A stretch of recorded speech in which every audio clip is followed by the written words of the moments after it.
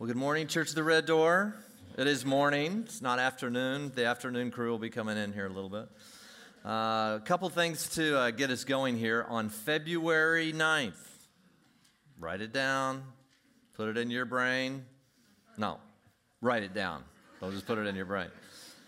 We are going to have right here, it's a Sunday, February 9th at 4:30, as I was told. If that's different, somebody needs to come up here and tackle me. We're going to have a town hall meeting in here, right in here, and if we have to do overflow or whatever, we will. We're going to have a town hall meeting as it relates to property and everything else that is going on right now. And so this is going to be your opportunity. We haven't really gone through it. We'll give you a little bit more instruction. You'll either have a chance to have an open mic, kind of Phil Donahue, kind of running through the audience with a mic kind of thing, or you'll just write down some of your questions. Anything you have as it relates to property, the building, the vision that was cast. If you haven't seen that, you have to see Kristen or Danielle or somebody, Randy, anybody out front, and they will give you the link to the vision presentation because of what's going on. So we're going to have a town hall. We'll either be able to answer your questions, you'll be able to ask those questions. We're going to have people, it's not going to be another vision presentation. It's going to be talking, we need to raise money, and this is what we're asking the Lord for, and we're praying, and I hope all of us are praying. I hope all of us are on the same page. We need to raise the money for the land so we can buy the land, so we can get through this escrow and get the land behind us. And then come November, give us the full ability this year to do all our due diligence, get exactly the number of seats and everything else we need. We'll actually then do a capital campaign in November. We need to get the land now, and we have some substantive commitments already. Our elders, our executive team, our trustees, we're all praying, holding it before the Lord. Lord, what would you have us get? Laura and I have been praying about this. Lord, what would you have us give? And Lord, we want to. I'm excited. I'm excited about seeing this thing be built. And, we've got a little bit of fallout, but I think the vast majority of you have just keep coming to me and say, I am so excited about the possibility of us having our own facility and having a church. So if that's your heart, you're definitely going to be there on February 9th. All right? Is that good? Did I miss anything? All right. Prayer. And then we're going to not quite get through the wilderness again. But we're going to work towards it. It's going to be a good morning. It's going to be a good morning, especially if Jesus will be with us. And he says, where two or more gathered in my name. Lord, we're in your name. Father, we thank you for this morning. I thank you for my friends here at the early service. Lord, we pray that you would be with us today, that you would ignite us. I was praying with Tess on the way here. Lord, have your presence be among us. Show us, relate to us, each one individually. We all need something different this morning. Some are in a celebratory mood this morning. Some came maybe not so celebratory, maybe struggling, really struggling in some area of their life. Lord, it's only your Spirit that can in some way speak to us individually and give us something. As you told us to pray, Lord, give us this day our daily bread. Why? So just like bread does to the physical body, it gives strength and vitality, Lord, that you would give us your spiritual bread. You are the manna that came down from heaven. And in doing so, it would ignite us and give us life in your name. Lord, we're asking you for that. We may have come in here discouraged, depressed maybe even, struggling with some real random thoughts. And Lord, your Spirit can replace that in a moment. Suddenly we can just have hope. I can't do that, but your word can do that. So Lord, give us this day our daily bread. In Jesus' name, amen. Amen. Well, this is that River Jordan that we've been trying to cross, and we will get there. Here's the point. You don't want to cross the Jordan ill-prepared. We're going to get to that hopefully in a couple of weeks. We'll see their very first encounter at Jericho, and there were a few that were unprepared. You don't want to go into a spiritual battle unprepared. Let me say that again. First of all, Paul says what? Our battle's not against flesh and blood, but against powers, principalities, spiritual forces of wickedness in heavenly places. That doesn't mean way out there somewhere.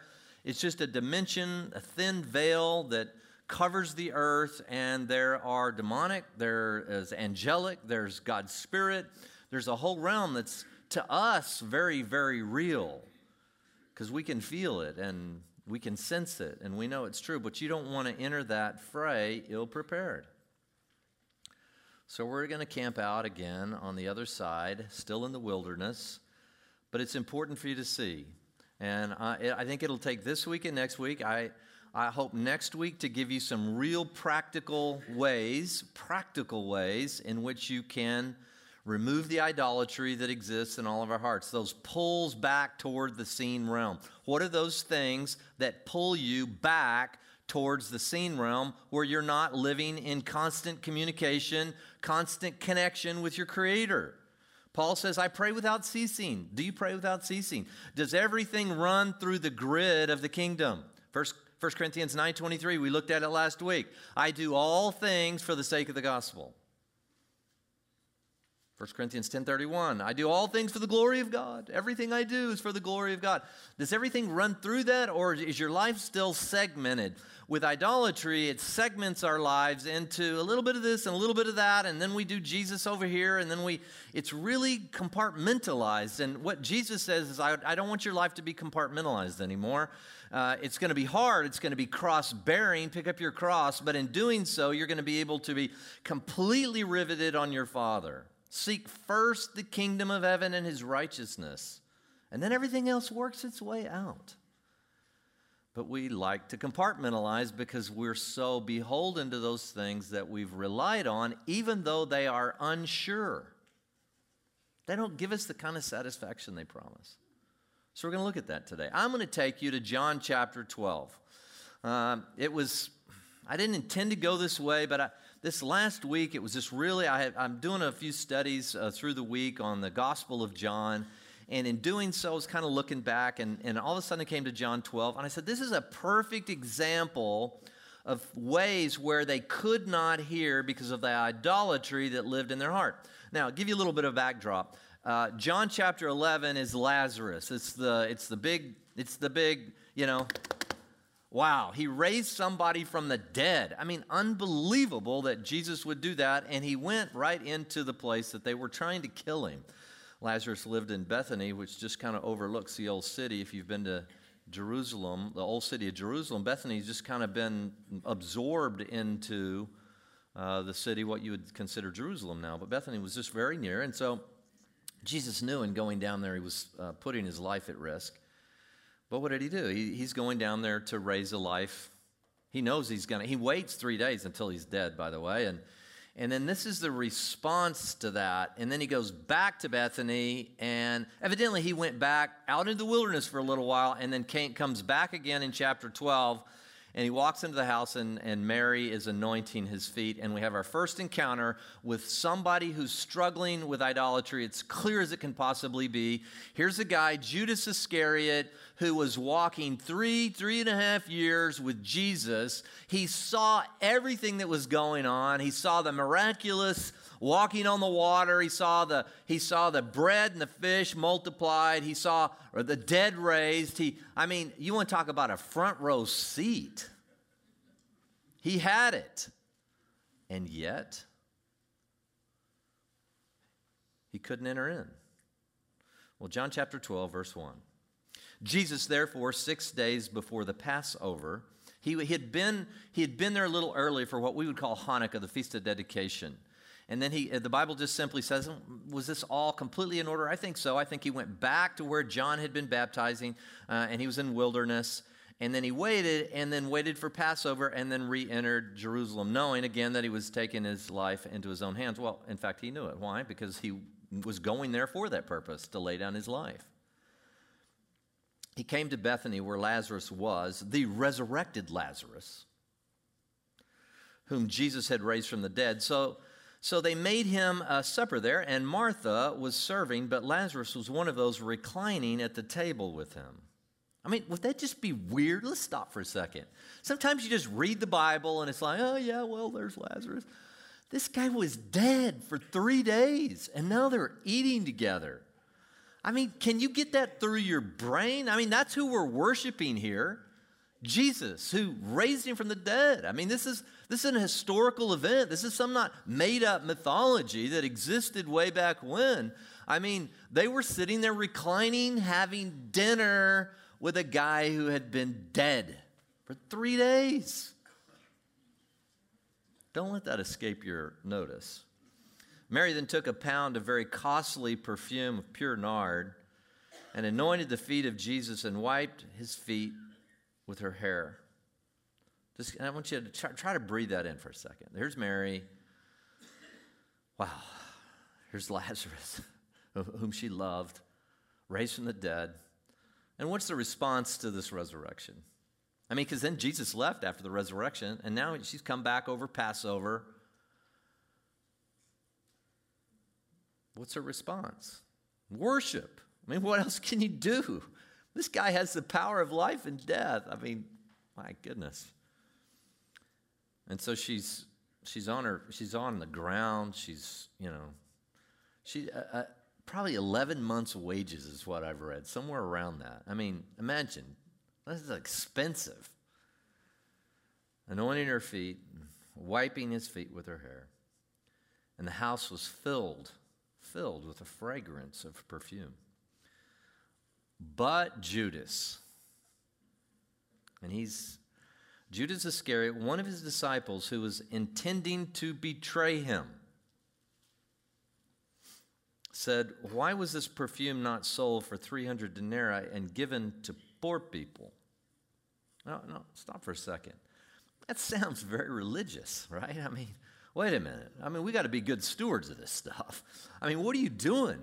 Mary, you could have sold this. Think how many people we could have fed. I mean, Mary, the religious, you can dress up in religious garb and have your whole religious little lifestyle and everything, but it can be hiding idolatry in your heart.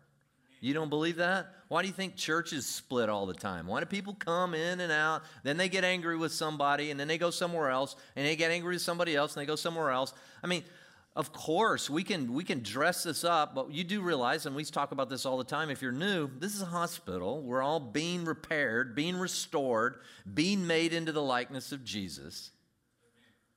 But you can dress it up very religiously, and he did. Well, we could have given that to the poor people. Of course, what was in his heart? Well, here it is.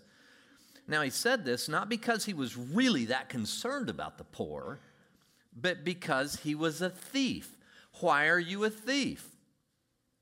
And as he had the money box, he used to pilfer what was being put into it. Now, had he been 3 years with Jesus and the other disciples been fed? Right? All the 5,000 fed, the 4,000 fed. I mean, do you think Judas was the only one that didn't have a little cut of the food and everything else over these last few years? Was he suffering? No, he needed a little extra. He needed a little extra. Now, he would have justified that, I'm sure, and probably dressed it up in religious garb as well. But he used to take a little out of the pilfer. Now, what do you think goes through his mind when he's doing that? He has every justification. We have a million justifications for greed, don't we? We can, all of us. Well, this, and I need a little bit more of that, and then if I had, this, and then all of a sudden our lifestyle just elevates and elevates and elevates, and we just have every justification. And then when it leads to thievery, therefore Jesus said, "Let her alone, so that she may keep it up for the day of my burial. For you will always have the poor with you, but you don't always have me." He set Judas straight. He knew what was in Judas's heart. He knew the scripture. He is the word. The Bible already said that he would be betrayed if you go back and read in the Levitical law, what is a bondslave worth? 30 pieces of silver. You think that was by chance that a bondslave, the value of a bondslave? So if your ox was out in the field and it gored one of your friend's servants and you needed to give some consideration there, it's 30 pieces of silver. He had a bondslave and he was gored to death. What was it worth? 30 pieces of silver. Why? Because Jesus came. Although he existed in the form of God, he didn't regard equality with God as something to be grasped, but became a bondslave, Paul told the church at Philippi. Interesting. So here, just in John chapter 12, we have an idol that distracts Judas so much that he can't see God in human flesh, and he was with him for 3 years. You can go to church all your life and have all the idolatry right there. If you can walk with Jesus for 3 years and see all those miracles and still have an idol block your ability to see the kingdom and to see his king, is that possible? Yes, it's possible. Was the case with Judas. So let's go on to verse 9. The large crowd of the Jews then learned that he was there. They'd already, if you go back, he was in chapter 7, he was there for another feast, and they were there, the Feast of Booths, and he continues on through there. These are about the various feasts in the Gospel of John, and they were already after him. But now we get an indication as to what their heart was. So the large crowd of the Jews then learned that he was there, and they came, not for Jesus' sake only, but that they might also see Lazarus. They had heard the stories, whom he had raised from the dead. But the chief priests, stop for 1 second. Who are the chief priests? Well, we don't know exactly who the chief priests are because there was the Alexandrian Jews who gave us the Septuagint. That was a couple hundred years before Jesus. And then, of course, there were the high priests. That was part of the Sadducees, and there were the Pharisees. But then there was a non-biblical thing called the Sanhedrin that was around during the time of Jesus that wasn't part of the Levitical law or commandments of God, but it began to come together, and then there were maybe some chief priests among them, but I don't think it was just the Levitical tribe here. It's a little bit esoteric, but just know this. They were leaders among the Jews in their religious pursuits. So the chief priests planned to put Lazarus to death. Is that not? That to me is unbelievable. Jesus comes in, the poor guy dies, and then Jesus comes in and raises him from the dead, and they are so blocked in their minds that they're going to try to put him to death again. I mean, think about that for a second. How clouded is your vision if you do this? What's blocking it? Well, we get an indication. Because on account of him, Lazarus, many of the Jews were going away and they were believing in Jesus. We're losing our power base. Our idol, what Jesus said it, you people who love respectful greetings in the marketplace. Can that still be you? Can you get involved in the kingdom enough to where all of a sudden your friends, or maybe, wherever you are, friends at work, friends at the club, friends doing bridge, friends or whatever, and we're not going to associate with him anymore. Was that idol of the approval of men and the power that comes with that? Is that so entrenched in your heart you can't do what Jesus tells you to do or hang around with other Jesus people? Be careful. That was their problem. We're going to lose our power. Power was their idol. Go to verse 12. Jesus now entering into Jerusalem. On the next day, the large crowd who had come to the feast, when they heard that Jesus was coming to Jerusalem, took the branches of the palm trees and went out to meet him and began to shout, "Hosanna, blessed is he who comes in the name of the Lord." They're quoting Psalm 118. And they're calling, "King of Israel, King of Israel." Jesus, finding a young donkey, sat on it, as it is written. Now he's going to quote Zechariah the prophet. It says, "Fear not, daughter of Zion. Behold, your king is coming, seated on a donkey's colt." So Zechariah, about 500 to 600 years in advance of Jesus, had seen this vision of the king of Israel coming in, but he was on a donkey. Not on a steed with his powerful army behind him, on a donkey, humble and mounted on a donkey. What was the prophet seeing 600 years before the time of Jesus? Jesus, that's what he was seeing, a humble king that had come to lay down his life as a sacrificial lamb, not as a conquering king. All the prophets saw it, two comings of Jesus, right? Jesus ben Joseph, the one who would have to suffer like Joseph, and then the Messiah ben David, or David, which was what? The one that would come as the conquering king. The prophets all saw two comings. So this is not like a uniquely Christian made-up thing, or Jesus really didn't cut the mustard, so let's just make it up that there's going to have to be a second coming of Jesus. Since he failed in his first coming, and he killed him, he clearly wasn't the Messiah, so we'll make up a second coming. No, all the Jewish prophets saw two comings. First one mounted on a donkey, humble, and then one coming in great power on the throne of David. These things his disciples didn't understand at first, but when Jesus was glorified, then they remembered these things were written of him and that they had done these things to him. So the people who were with him when he called Lazarus out of the tomb and raised him from the dead continued to testify about him. For this reason also the people went and met him, because they had heard he had performed the sign. So the Pharisees said to one another, you see that they're not doing any good. Look, the whole world's going after him. So here they are with their power thing, slipping away, and they're trying to, oh my gosh, we're losing our power base. What will we do? Maybe we'll even be out of a job if enough people start following him. Let's kill Lazarus. Let's kill Jesus. Let's get rid of this whole thing. But what about the people? That's what I want to think about. What are they doing? This is what we call Palm Sunday, right?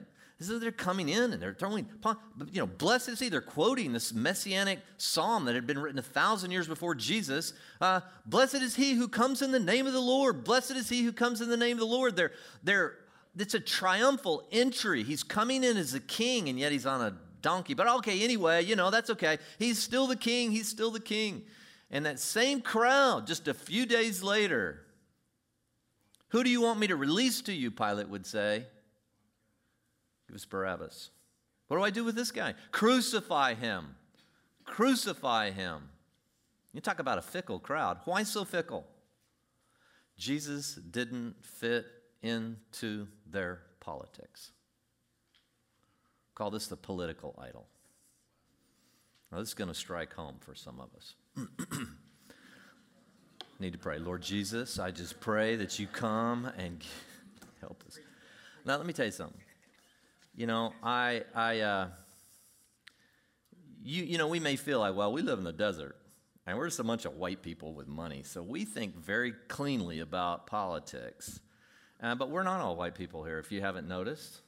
And we're not that diverse, don't get me wrong, but and so I remember, I hope Robert doesn't mind telling, Robert has his homeless ministry, and I love Robert, and we went out, and I love going out with Robert. We went out to lunch one time, and we went and saw a movie. I took him to a movie, and I said, well, what'd you think about that movie? Because there were all kind of racial, overtones, and how do you view the world?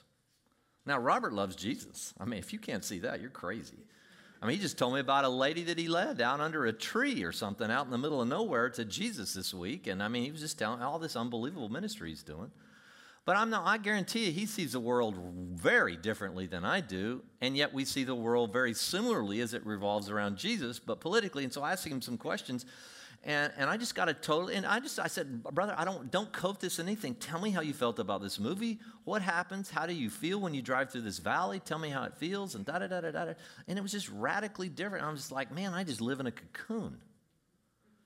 I don't want politics to cloud me and let politics be an idol. Tim Keller, in his book, Counterfeit Gods, which, by the way, if you haven't, I've quoted from him a couple of times. But I'd never thought of politics per se being an idol, but it really is. It can be. It can be.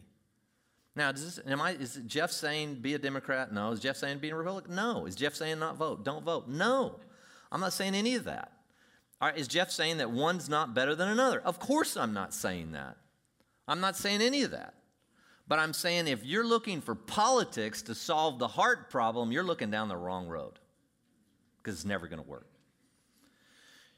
He quotes Robespierre. If in 1794, the Maximilien Robespierre, the leader of the French Revolution, said to the National Convention, this was his quote, "What is the goal towards which we are heading? The peaceful enjoyment of liberty and equality. The terror, which is part of the French Revolution, is nothing other than prompt, severe, inflexible justice."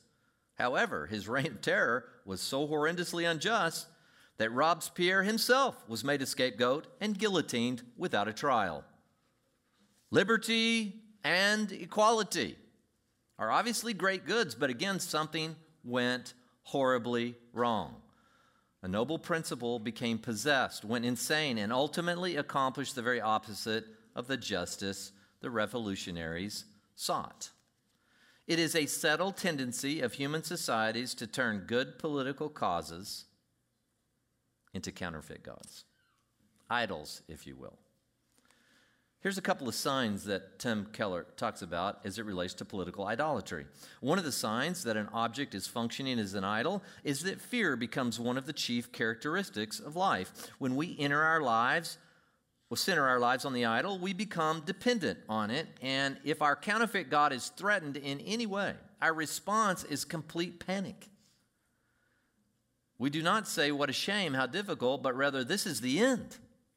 There's no hope." He said, this is the reason why so many people now respond to U.S. political trends in such an extreme way. When either party wins an election, a certain percentage of the losing side talks openly about leaving the country. He wrote this well before Trump, by the way. They became agitated and fearful of the future, and they put all kind of hope in their political leaders and policies that were once reserved for God and the work of the gospel.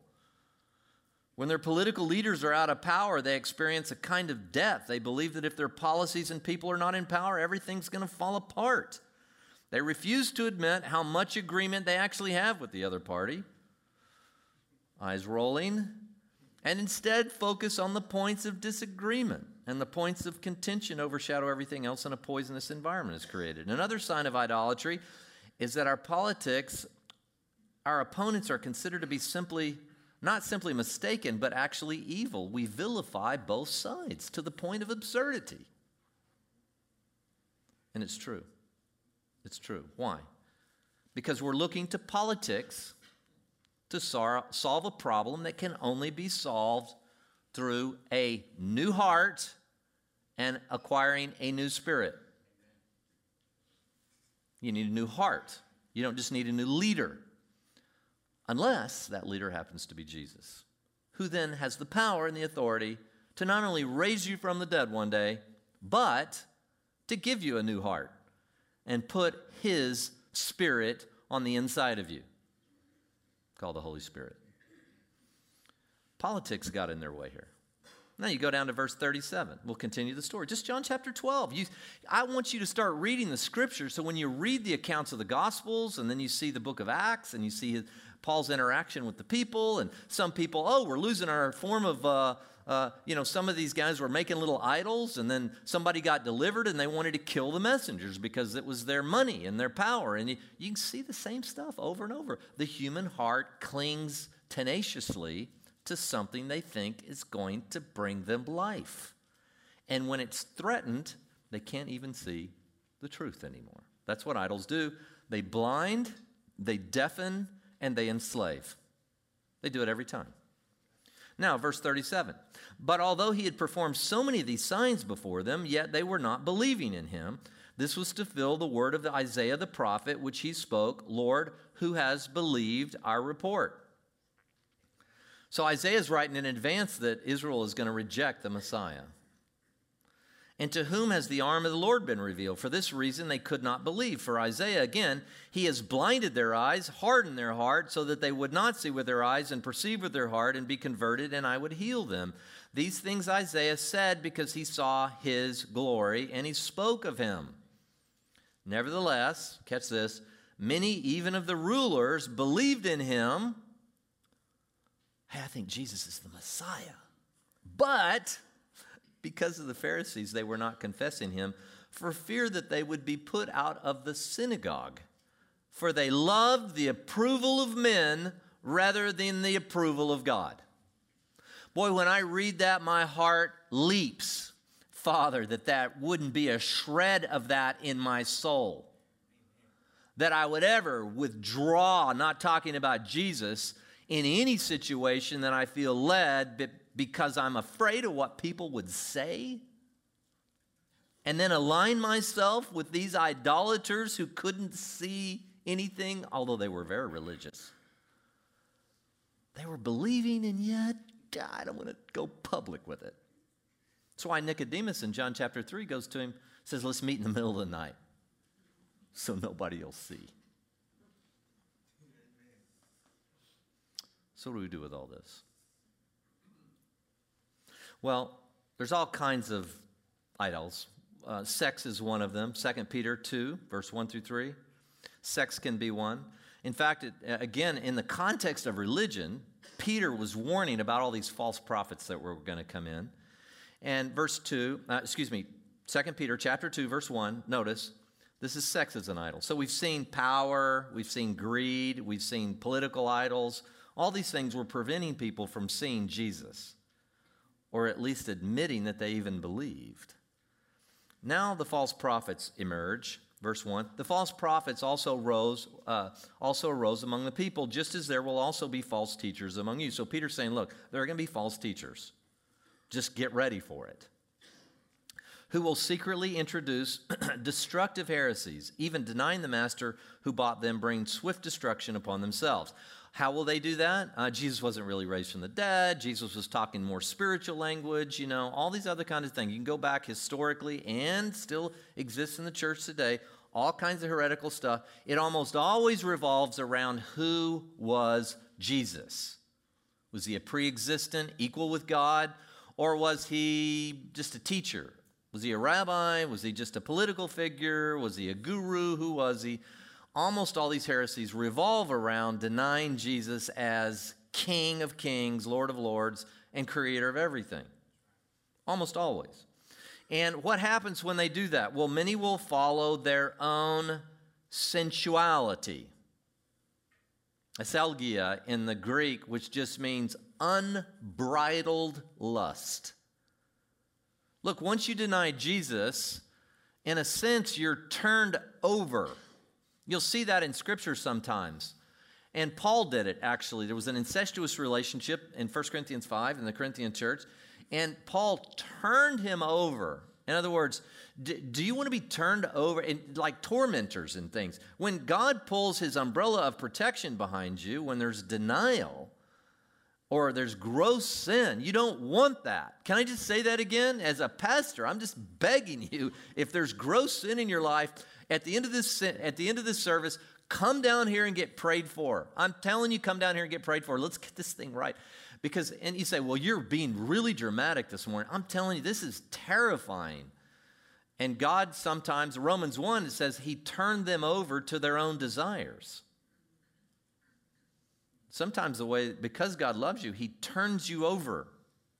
And then you get to run free for all, which is obviously devastating. But hopefully it'll bring you back. And that was Paul's desire for this young man who refused to repent in an incestuous relationship. He wanted him back, but he turned him over. Many will follow their own sensuality, and because of them, the way of the truth will be maligned, and in their greed. So not only do they have sexual lust, they're also idolaters in terms of greed. These are people in the church. Peter's saying they're going to come in. Don't be surprised. Well, I don't like organized religion because I heard that there was a TV preacher that started sleeping around with his wife. Or I heard that there was another guy that started stealing from the coffers. Or you don't have to look very far for that. Don't be surprised. And they will exploit you with false words, and their judgment from long ago is not idle, and their destruction is not asleep. Now, verse 12. But these false prophets, like unreasoning animals, born as creatures of instinct to be captured and killed, reviling where they have no knowledge, will in destruction of those creatures also be destroyed. Peter compares the false prophets who are idolaters and can't even see and began to deny Jesus in general, even though they're in the spiritual community. He says, be careful, they're like animals. Well, what are animals? Well, so when I got up this morning, this is a typical morning, and now I've told you about all the, we have a kennel now in our house, and for any distraction, in fact, we had to put down our little dog that we brought in a month ago. It was really old, and it was on the streets, and we knew he didn't have very long, and it was only 1 month we were with him, and we had to put him down. It was really, really hard. But is actually 3 weeks. The last 3 weeks of his life were good. We fed him steak. Thanks, Sid Tolles. Sid Tolles is here. Sid, don't be upset, but I'm just telling you, we had little pieces of steak. Sid gave me some steak, and we gave him some steak, and we gave him lasagna, everything you dogs shouldn't eat. But he was on it. It was dead dog walking. I mean, he was going to the chair, right? So now we're back to only 2 of the dogs off the streets, but they start scratching, 5:30, and oh gosh, and I go let them out, and then you let them back in. Don't feed them till 6:30, but they're just like Food, food, food, food, food, food, food, food, food, food, food, food, food, food, food, food. I mean, they can't see anything. There's nothing. There's not even any semblance of them trying to say, well, I really don't care that much about food. Just pretend one day that you like me above food. No, they're animals. They're driven by what they're driven by, instinctually. He's comparing these people in the religious community to being unreasoning animals who are only driven by instinct. That's what happens when idolatry grabs hold of your heart. And that's why we have alcoholism and drug abuse and every other sexual perversion and everything else. By the way, I was going to go into this deeper on the sex thing, and I went on the internet, sex as an addiction and sex as a problem and everything else. I just it's, the world knows it, right? You misuse sex, even completely denying God, we have a problem. We have a problem. And so did they. Suffering wrong as the wages of doing wrong. They count it as pleasure to revel in the daytime. Now notice the descriptors of these idolaters. They're already greedy, we know, and they're already into sensuality. They lust after everything. Their stains and blemishes, reveling in their deceptions as they carouse with you, having eyes full of adultery. They're always kind of checking out. It doesn't matter if it's somebody else's spouse. They're always just kind of checking them out. Well, maybe the spouse would die, and then maybe, this stuff starts going through your head if you're looking to that to satisfy you, and that's what they were. Having eyes full of adultery, never ceasing from sin, enticing unstable souls. In fact, they draw other people into their own sin. Having a heart trained in greed, accursed children. Wow, Peter, thanks a lot. These are going to be the leaders in the church, some of the false prophets that come up and emerge? Yeah. I'm just giving you a little forewarning. Wolves will come in and they won't spare the flock. Just be cautious. Now, we're not talking about perfect leaders. I'm not a perfect leader. But we try to create an environment, and I certainly had lots of people around me, try to create an environment. Paul says, I take heed while I stand, lest I fall. So it's not like the bad guys over here and the good guys over here. I know my flesh. I'll battle my flesh till the day I die. And I've had certain struggles in my life. And what do I do to combat it? Transparency, constant communication, constant confession, rubbing up elbows with other brothers. I don't do this with sisters, with other brothers. So we can, men get together, something dynamic happens. You women are good at getting together. Men, not so much. Certainly not talking about our real lives and what's controlling our hearts. A true Christian community, iron sharpens iron. And I'm aware of that. I don't become that guy. I don't be driven by unbridled lust. Become like an animal? Really? Is that what I envision for my life? Oh, God, anything but. Get down on your knees. Spend time in prayer. So sex can rise to that point. So next, fame and recognition. We saw that a little bit, the power. Does it work? Does fame and recognition pay off in the end? Many people are driven by that, and they don't even know what drives them. They just want to be famous. Until they get famous. And one of the great joys in my life, I say not joy, let me rephrase. One of the great things I'm thankful for is having got out of school in Texas at Rice in 1987 or whatever it was, I came out here and I'm in Palm Springs, which is known for a lot of success and celebrity and fame as well. And then if this isn't a la-la land enough, then I would spend summers in Aspen, which makes Palm Springs look almost normal. Some of the members at our club, Jack Nicholson and this and that, and I got to meet a lot of these people. Political fame and success, Hollywood fame and success. I've certainly been around a lot of, success in business and everything else. And can I just tell you, it doesn't cut it. In fact, when they finally get it, sometimes there's is this all there was? I sacrificed everything for this. Get away from me. I don't want all these. Why are these people following you around? Because you're famous. It's what you pursued all your life. And you're recognized on the streets. And now they want anything but. Just give me my privacy. It just doesn't pay out. And then finally, this issue of loving. If I can just find my soulmate. You know how many people do that? Now, this may offend you, women, but I'm telling you, romance novels are pornography for women. Women are driven by that picture of an idyllic marriage where, the husband satisfies everything that only God can satisfy. Men are visually driven. Women tend to be driven by the picture in their minds of what that perfect scenario would be. I'm looking for my soulmate. If I just had somebody that understood me, if I just had somebody I could live my life with, and you get this picture of what this would look like,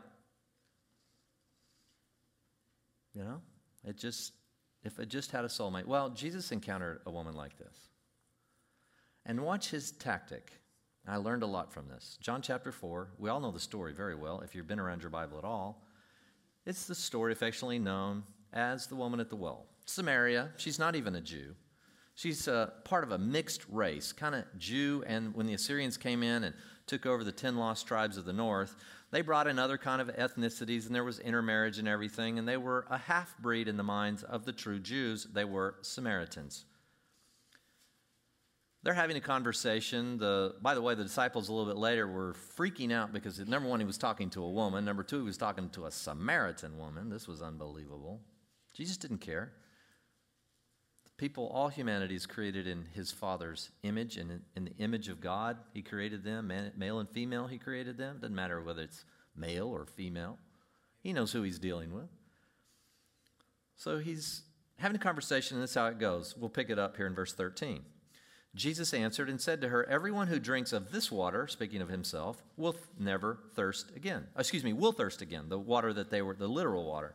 But whoever drinks of the water that I will give him will never thirst. But the water that I give him will become in him a well of water springing up to eternal life. Could she hear that message? Not quite yet. So what Jesus does is the ultimate physician. Is he reaches right down in there and he just like that and is going to pull out the idol that exists in her heart. He addresses it immediately. Watch how he does. Otherwise, what would this have to do with the conversation? He addresses her idol so that she can see that he is the water of life. The woman said to him, Sir, give me this water so that I will not be thirsty or come all the way here to draw. And he said, Go call your husband. Now, wait a minute. They're talking about water. What does a husband have to do with anything? She hadn't even talked about her husband. She hadn't talked about anything. He knows exactly why. Because he can read your mail. You're not hiding anything from God, are you? Go call your husband and come here. Well, he knew the real deal. And the woman answered and said, Well, I have no husband. And Jesus said, You have correctly said, I have no husband, for you have had 5 husbands. And the one with whom you now have is not your husband. This you have said truly.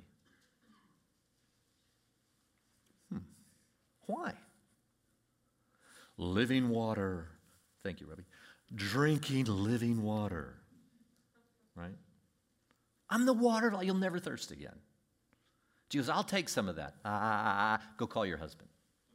First, before you drink this, let's deal with what would block your brain. Because when I walk away from here, if I don't address this idol, you can say, I met Jesus, and but you can't see. Because what is it? It deafens you, it blinds you, and it enslaves you.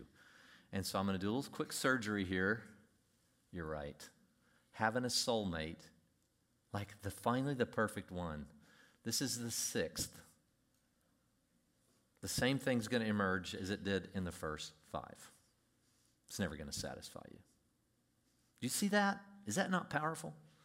And then finally this morning, we'll close with this. The picture of the ultimate tranquility. Did you see the Lord of the Rings?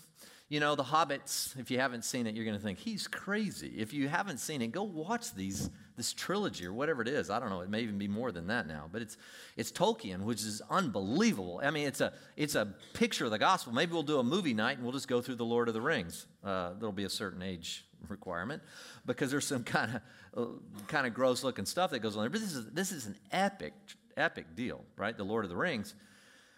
And so the hobbits are always picturing, oh, if we were only back at the Shire.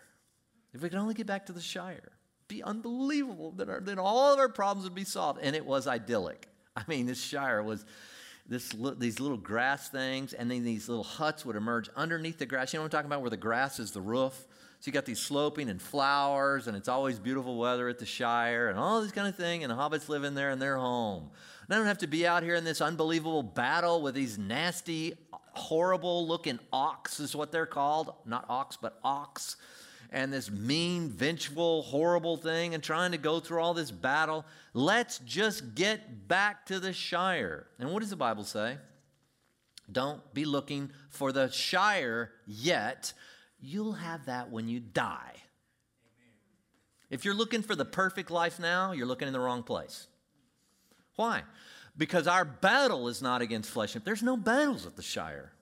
That's why they wanted to go back there. It's peace and it's tranquility, and there's no more medical problems, and there's no more, right? I mean, that's not their picture of it. I'm trying to get a utopian experience on earth. Not going to happen. It's not going to happen. But when we imagine that we can get the perfect life with the perfect mate, perfect sex life, perfect amount of money in the bank account, which is never enough, by the way, perfect, then maybe we'll even explore this Jesus thing. And then Jesus comes along and says to the rich young ruler, go sell everything you have and come follow me. Why? Because he's doing surgery. Because he knows the rich young ruler's not going to be able to hear him unless he does a little surgery. I need, go get your husband, even though he knew that she was living with a man that wasn't her husband. A little surgery, a little more surgery over here. Why? Because Jesus is the great cosmic killjoy. Doesn't want me to have a soulmate or money or this or that. I can't believe that Jesus doesn't want me to have all that stuff. And I want that stuff. And Jesus is going, stop. I'm doing this. I'm removing these idols from your heart so you can hear clearly what I'm saying. You can only hear part of what I'm saying right now, if anything. And he does a surgery on you. So what surgery is he doing on you this morning? Are you trying to make your life like it's only going to be in heaven one day, where the lion lies down with the lamb and everything else? Let's say you finally get in the perfect house and the perfect place and the perfect and security and money and everything else. Your neighbor's dog's going to bark. Your knee's going to go out. Your golf game's going to stink, right? Your spouse may die. And now, we're not there yet. We're in a battle in this life. Do you see your life as that? Or something blocking up that message? So, this last clip, and then I'll have Paul come up. This last clip is important. It's the clip from The Gladiator. So Maximus was really fun. Now think about the analogy here. That usually, the reason some of these movies are very popular is because they have a gospel narrative to them, whether you're aware of it or not. You can see it coursing through the blood of many of these things that have longevity, movies that aren't just some stupid violence or some taken off on our own idolatry. There's something going on here. So he's fighting against what is, even though he's the son of the original king, he's kind of an imposter. Certainly character-wise, Commodus is an imposter.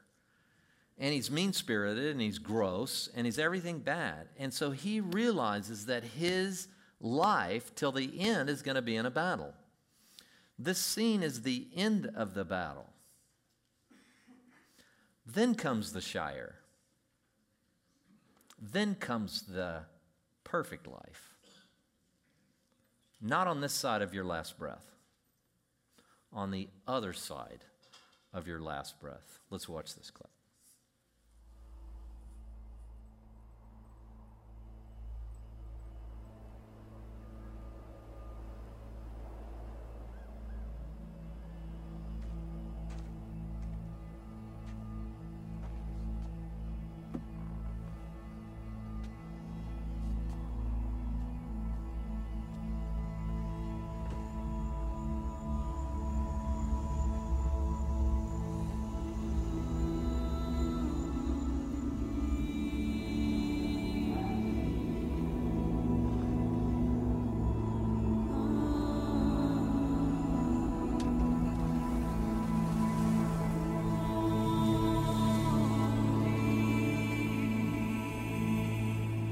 Maximus.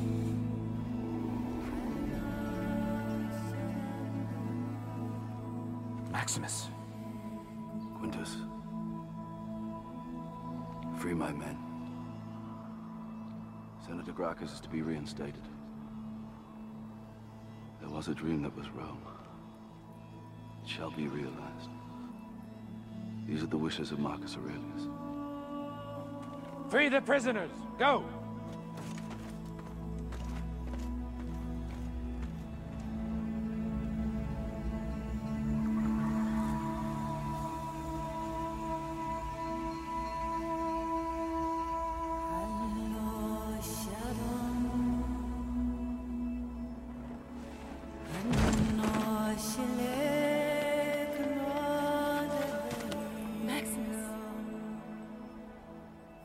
Lucius is safe.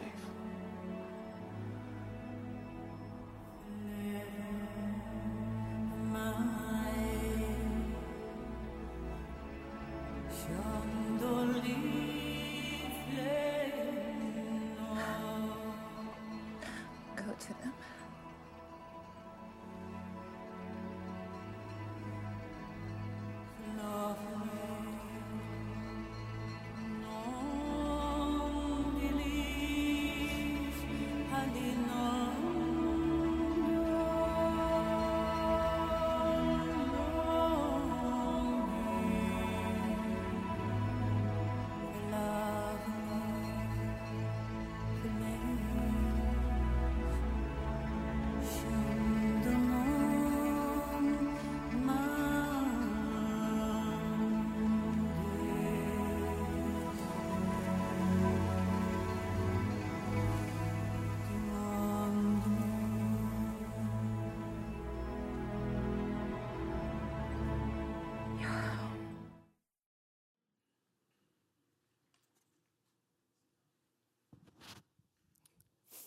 What's the idol in your heart that needs to be removed?